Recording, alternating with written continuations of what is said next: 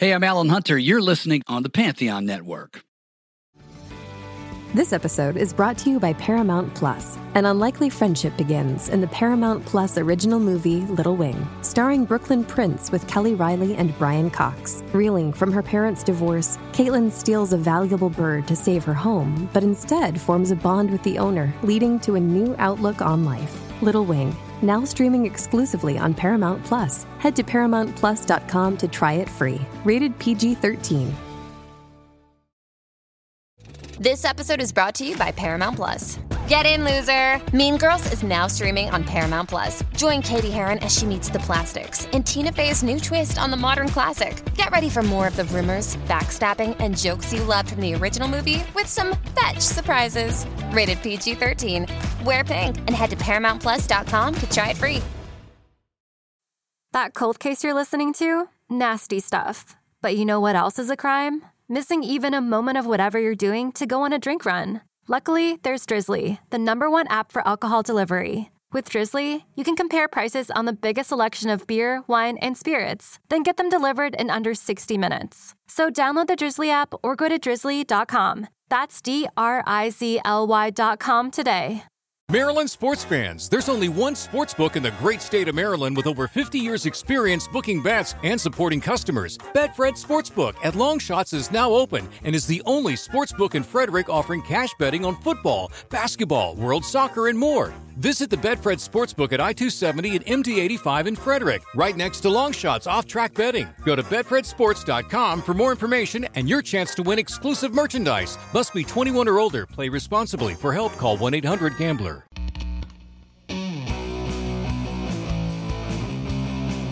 Welcome, everyone, to Stephanie and Stephanie Talk Tunes. I'm Stephanie Pena.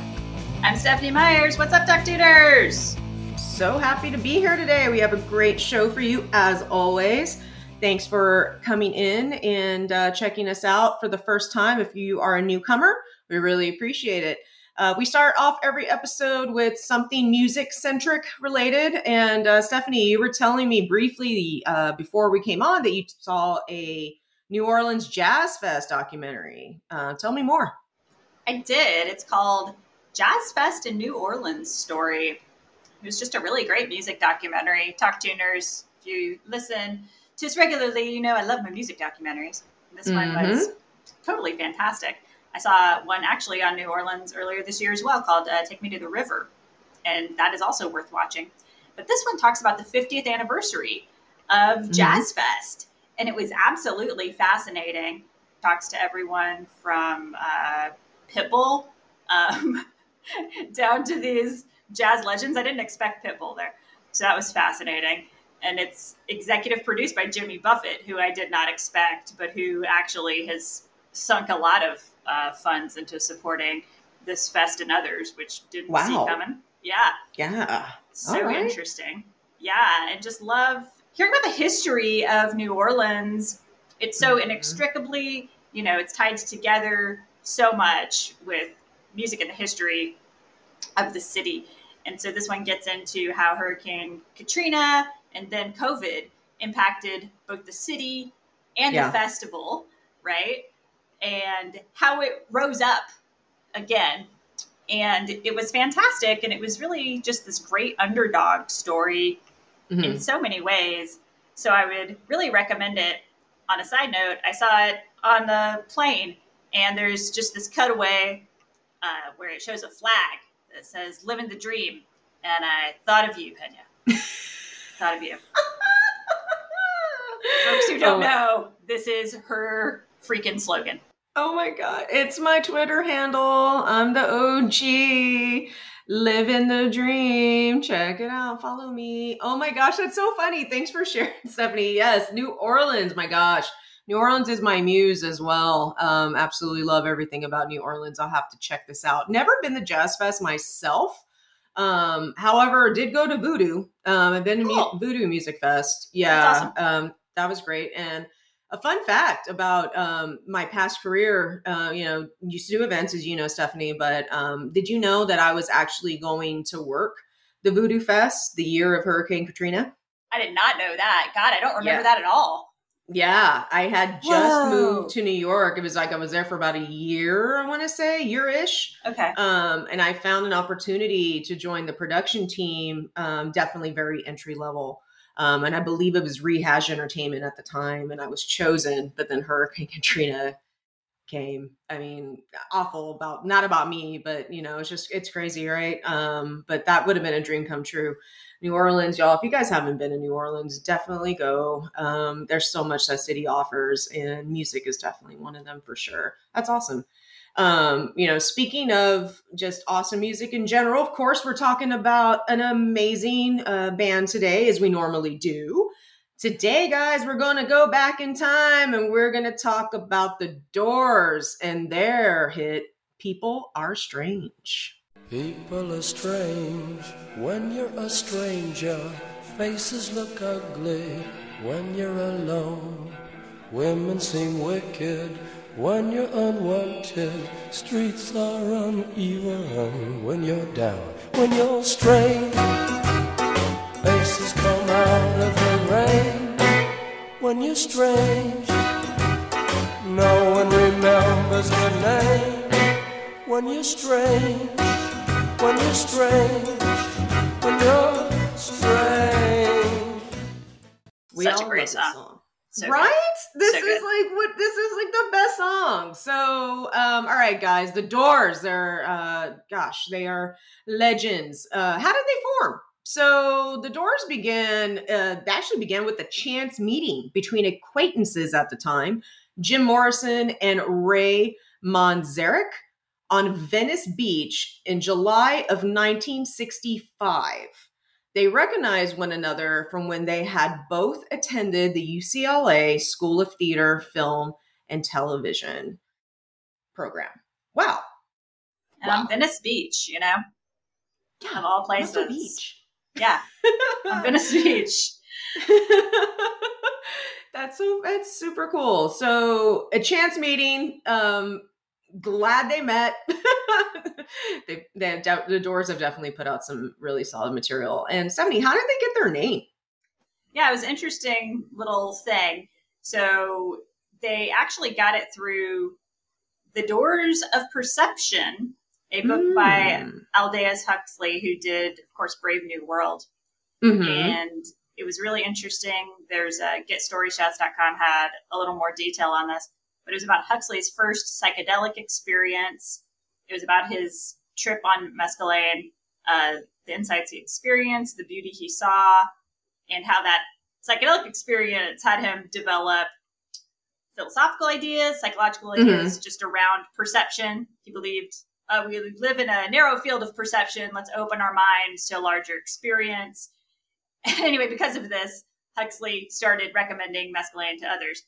So Morrison took that and ran with it. He liked the book and decided to name the band after that, which is interesting too because of the areas just spiritually and metaphysically that the Doors cover just in terms of their songs and their songwriting. So it all kind of connected for me on that.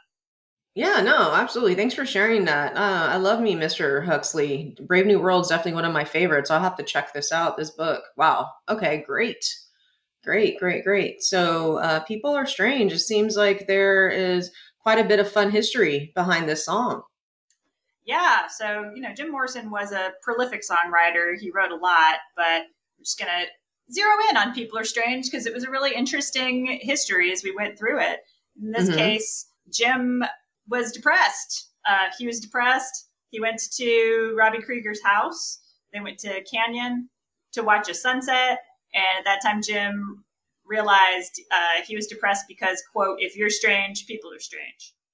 Took that as his little insight and his line, and then wrote the rest of the lyrics for that song, which were about feeling alienated. And it really, I think, holds up as one of their flagship songs. It's often, you hear it to this day on classic rock stations. It gets a lot of play, and I think that's for a reason. It's definitely classic alongside Light My Fire and others. But it's a really good song, and I think it holds up to this day. And I'm a fan, and whenever I hear it, I really just think, oh, man, this has really stood the test of time. So Jim, just on the theme of alienation, he really self-medicated with various substances. He was pretty open about that. And I think that kind of self-medication also existed in a time and context when mental health was not talked about and it wasn't dealt with and it was stigmatized in a lot of ways. And so I think his ongoing depression and then how he self-medicated around that was just sadly not uncommon. So I do think it's kind of a larger thread within his music for sure. Yeah, it's something absolutely. I've noticed. Yeah. Yeah, no, I completely agree with you. And, as we all know, self-medicate is definitely something that's still a norm for individuals that are coping with some mental health struggles. Definitely, I'm sure with all of his art, because, Jim Morrison was an artist, like outside of music, he wrote poetry. He was in radio, television, and film. That tells you it right there. So super creative, right? So I'm sure that he used his art also as an outlet to help him cope. I mean, that it just makes complete sense for sure. I totally agree. And I just think about how that art resonated with so many people too. Even the way that the Doors have been covered and sampled over the years, the particular covers of People Are Strange, it's been covered over the years by Echo and the Bunnymen, even Tiny Tim, Edward Furlong, all these, all these covers, right, exist of this. So I think that's a real testament, right, to how his music and his art connected with folks, which I think says a lot, right? Yeah, Edward Furlong, man, you brought it back, girl. That's awesome. I actually read a couple of weeks ago that he's been sober for quite some time and he's still doing music. So Edward Furlong, y'all, that's a childhood star for me and Steph. I mean, he was in Terminator 2, he was in Pet Sematary 2, and God, he did a movie with Christina Ricci. He was just all over the place. So that's really cool. I didn't know he covered People Are Strange. That's awesome. Yeah, just like shows like, man, so Jim's connecting after his passing with people across generations, but also across industries, right? Because he's an actor, exactly. He's like over here connecting with music. So I thought that was really cool. And then just another way that People Are Strange has kind of stayed on as its own legacy is when I think about how they have a real music video for it. And it was way back in the day. And I don't know if I just love music videos and I kind of consider myself like, I'm very into the history of them. I just think they capture a moment in time and I love them. And if I could think of myself as like a historian of them, I kind of would because I love them so much. So there's been a lot of opinions out there to that end about what's the very first music video, right? Because music videos were around before MTV came around. And MTV didn't come around until 1981. But these various promo clips for a number of bands existed way before that. And there were kind of various names, right, for what these were before then. They didn't really even call them music videos. It's like something to play on TV. So there's in existence what I think would be called as a modern day music video for People Are Strange. It's filmed like as a standalone clip. It's not a concert clip. It's them like outside. And that was all the way back in 1967. So I just think about the different ways in which they kind of knew it's like, oh, we have to kind of touch these different forms of media to really touch people. And it kind of goes back to what you're saying about Jim being that artist. Exactly. That just brought that full circle. So yeah, he was going to do his filming techniques. He's like, hey, listen, I can sing, I can film, let's capture it all. That's awesome. Well, yeah. So the Doors, obviously have, made a major influence on people across, and they've been in major movie soundtracks. So one thing that comes to mind for me, and you mentioned, Stephanie, covers of People Are Strange, is Echo and the Bunnymen. That was actually my intro to the Doors, was through this band. Yeah. So this song appears on Joel Schumacher's 1987 cult classic, The Lost Boys. It's in the opening credits. And it's the entire song. Like, you just don't get, like, literally, you don't get a little snippet. You get the whole song. And that's how it starts. That's how the movie starts. Dun, dun, dun, dun, dun. And I'm like, oh, love it. It's a perfect song for this movie because if you don't know what The Lost Boys is, it's just put it plainly, it's a movie about social pariahs who happen to be vampires. All right, there you go. Boom. And it's such a good movie. And if you haven't seen it, go watch it today. Definitely one of my favorites. I think I watched it 3 times at the drive-in and probably a million times on TV. So, but yes, that was Echo and the Bunnymen brought that. And I was like, this is a cool song. And then, figured out it was The Doors. And then, so in 87, definitely very young. As time went on in 1995, I was reunited with the Doors music through Jim Carroll's Basketball Diaries, which is a 1995 movie. It's based, Jim Carroll is an artist. He's definitely like a Jim Morrison. He's multi-talented. He writes poetry. He had his own band. And this particular movie stars Leonardo DiCaprio, Mark Wahlberg, and it's an autobiography of his days as a young child battling heroin use.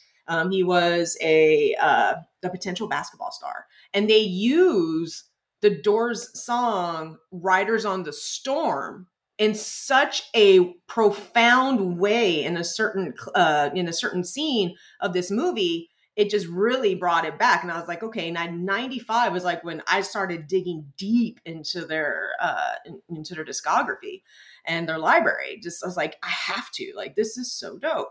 The Doors, man, it's good stuff, just good stuff. But of course, they were a band that was always in the limelight. They were out there, y'all. So they were out there. Let's just put it that way. So there's definitely a lot of critics who had a thing or two to say about them. Yeah, so folks who know me probably know I'm a big fan of the rock critic Lester Bangs, and I really enjoy going through his essays and his work.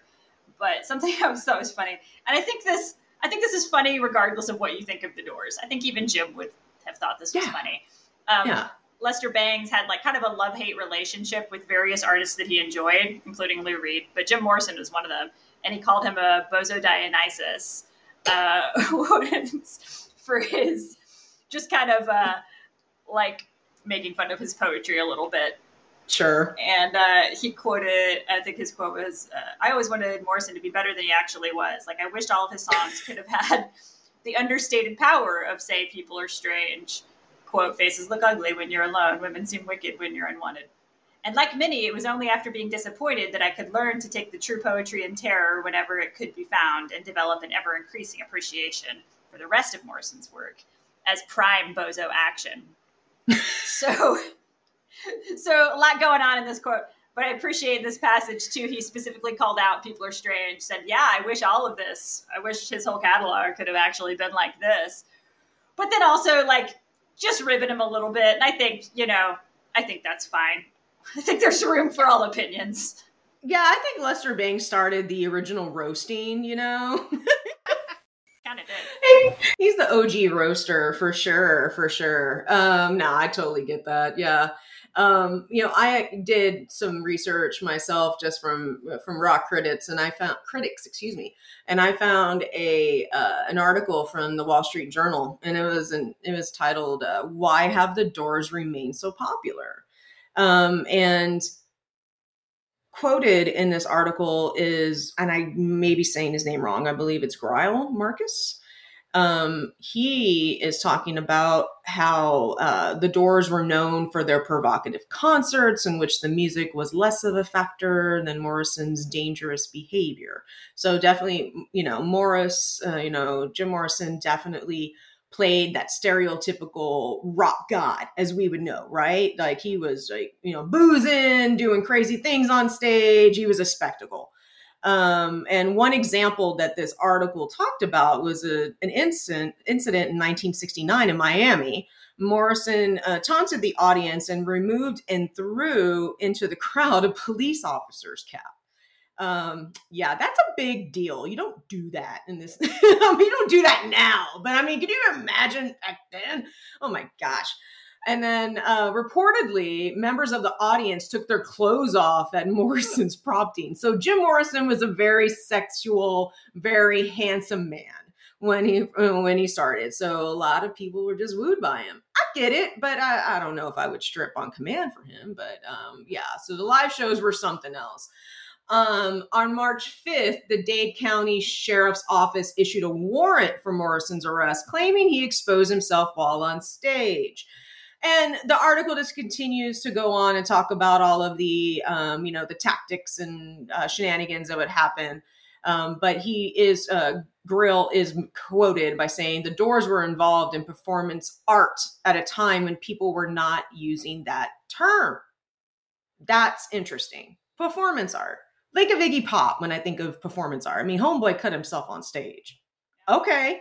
I wouldn't sign up for that, but I signed up for the music. So yeah, it was performance art, whether it was bizarre or not. You just didn't know what was going to happen. So the Doors is definitely just one of those bands that is out there. And if you're experimenting and trying to find different types of rock and roll, you follow on the Doors, and you especially hear People Are Strange, you're going to be kind of hooked in.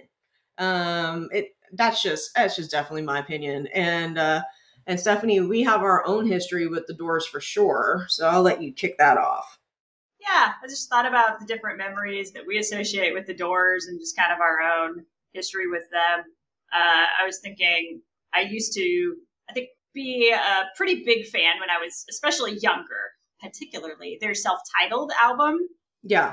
I loved all that. Crystal Ship, I think, was my favorite. Mm-hmm. And then, of course, Alabama Song, which is really great. And I think that was one of my favorites, and I played that a lot. I will say, to what we've alluded to here, that over the years I found some of the pretension to be a little much. I couldn't listen to them at the same cadence that I used to, but I still appreciate how, like, what they were, how they brought this new sound to the scene, how they looked at lyrics in a different way that had been approached at all, right, by the industry. Mm-hmm. Mm-hmm. They incorporated metaphysics and philosophers, and no one was really doing that. And I think Jim knew it. He knew, okay, we got something special here. Yeah. And to your earlier point, Steph, I also appreciate their rebellion. And to me, that was epitomized when Jim was told not to sing the line, "Girl, we couldn't get much higher," on Ed Sullivan for Light My Fire on the Ed Sullivan show. And he very brazenly did it anyway. And after that, Ed Sullivan asked him to never come back. And you can find that clip on YouTube. I thought it was really funny. And Jim, if my calculations were correct, like, did all this at age 23. So nice. He was just like, I don't care. And then, we're talking about aesthetics. I'll just say, I appreciate Jim's like full leather look on that appearance. Just aesthetically, I appreciate that. Like, I understood rock and roll. Like, he understood the visuals of rock and roll, and he looked good while doing it. And I'll give him props for that. Yeah, he knew how to play the game. He knew what was up. So, Jim, hats off to you for sure. I still absolutely 100% love the Doors. I definitely get where you're coming from, Steph. Like, I can't listen to them in like regular cadence like I did when I was younger either. I just definitely have an appreciation for the Bad Boys. Always have, always will, but that is rock and roll, right? And another song that, I definitely resonate to and I will jam really hard is Break On Through to the Other Side. Because to me, that's a heavy song and that's just got a lot of energy. And I was like, hey, after People Are Strange, that, and Riders on the Storm, I listened to Break Onto the Other Side, and that was it. These dudes are awesome.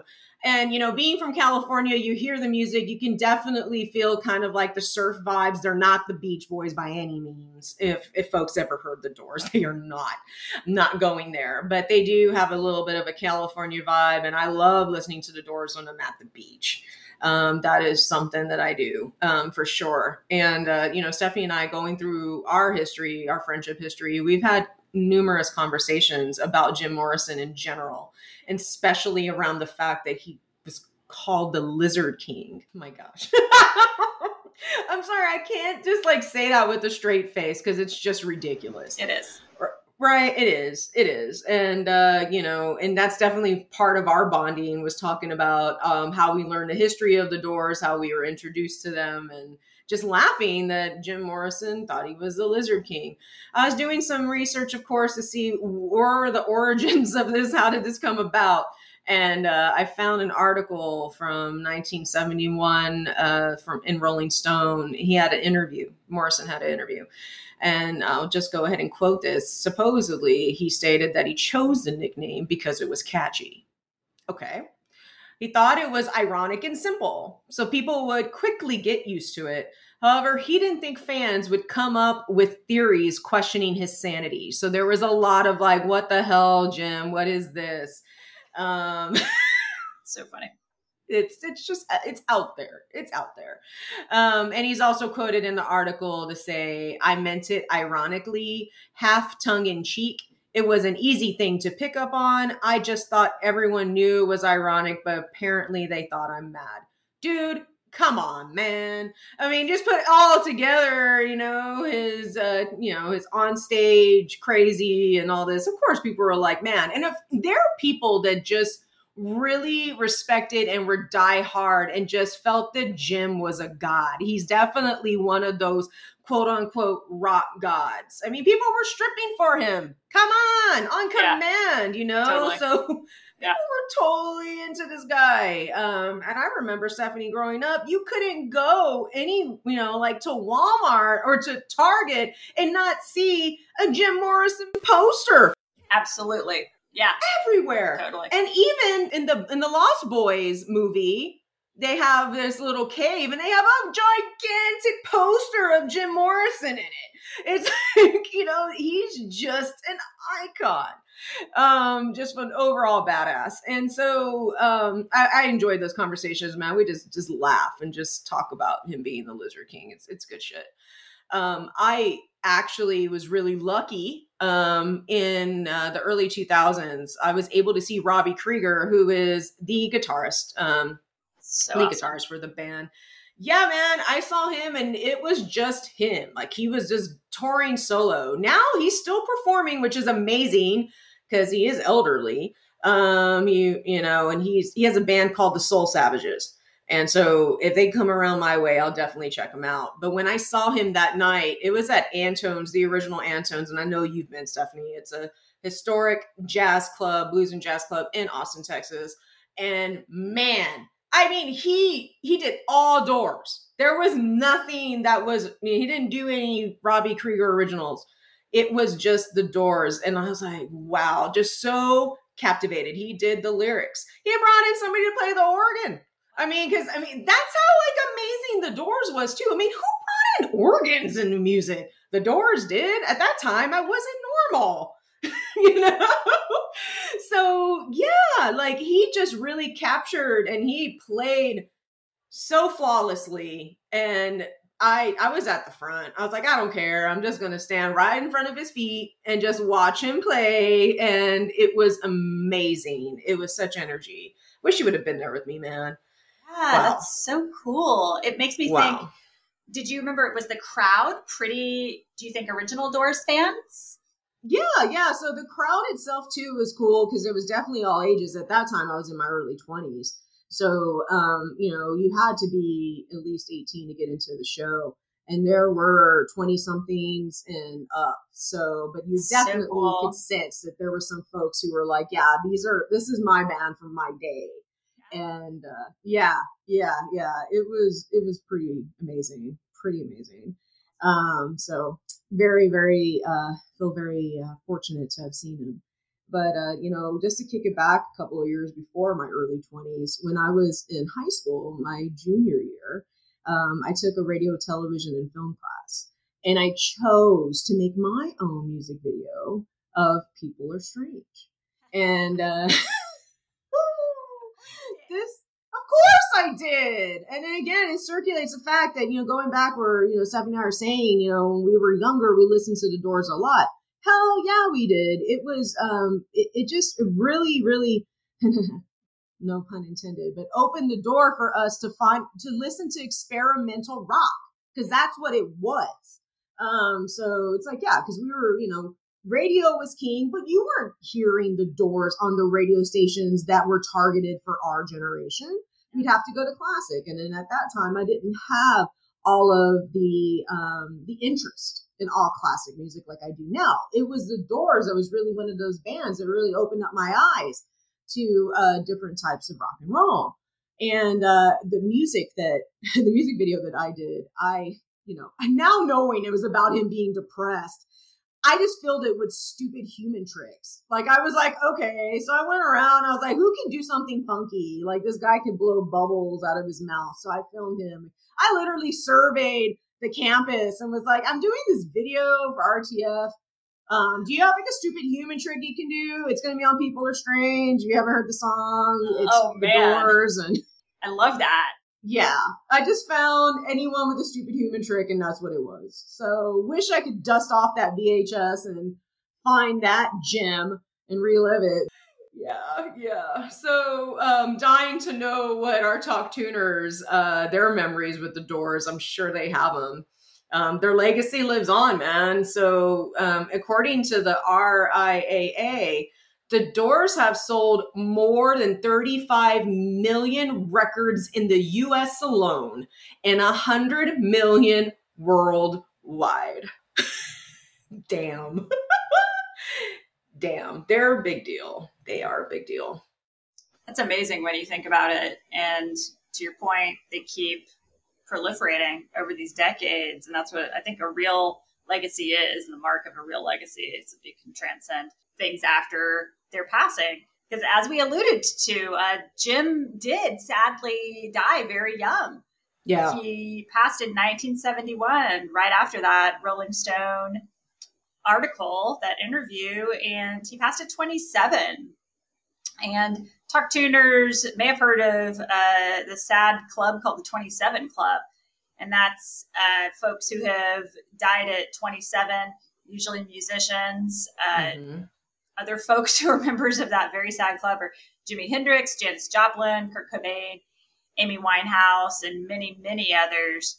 And all of these folks are people who created this massive and worldwide and lasting legacy before their passing, but left the earth at 27. And it's kind of even hard to wrap your mind around, right? It's really insane when you think about it.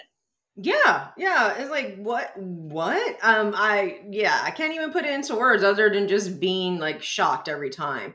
And, Stephanie, something that, I learned while I was doing research for the show, that Robert Johnson, legendary blues, player, founder, one of the great founders, he passed at 27, and he has an interesting story with him too.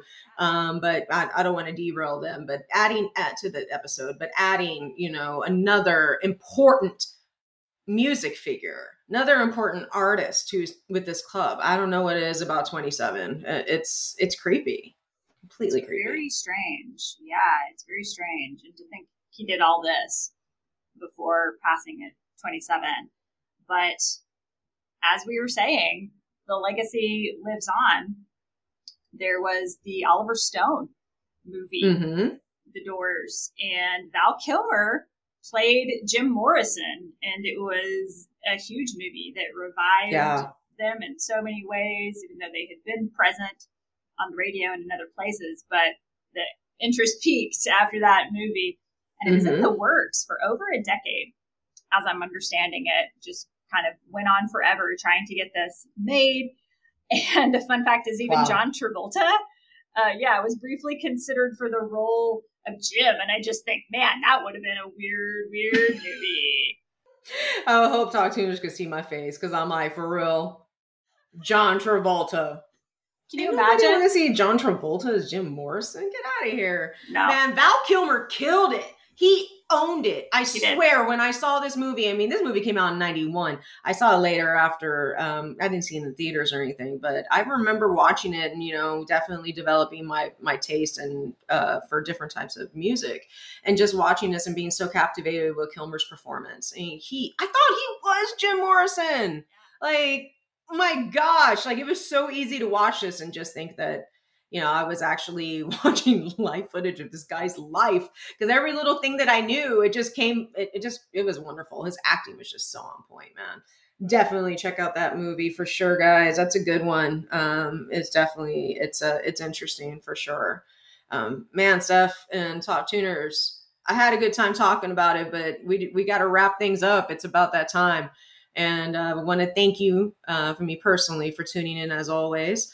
If you enjoy the show, you definitely want to check out our brother and sister podcast available on the Pantheon Network. We are a proud member of the Pantheon Network. There's definitely there's someone for everyone on that network. If you enjoy music podcasts, check it out. Definitely. Big fan of everything over there.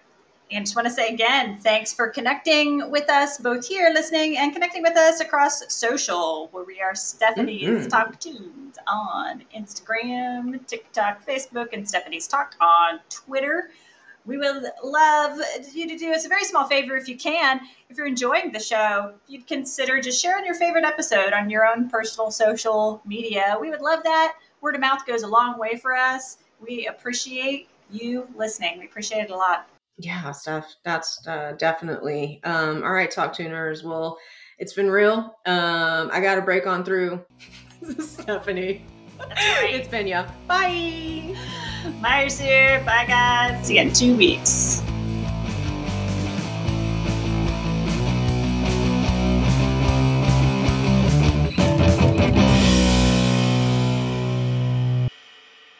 Maryland sports fans, there's only one sports book in the great state of Maryland with over 50 years experience booking bets and supporting customers. Betfred Sportsbook at Longshots is now open and is the only sports book in Frederick offering cash betting on football, basketball, world soccer, and more. Visit the Betfred Sportsbook at I-270 and MD-85 in Frederick, right next to Longshots off-track betting. Go to betfredsports.com for more information and your chance to win exclusive merchandise. Must be 21 or older. Play responsibly. For help, call 1-800-GAMBLER.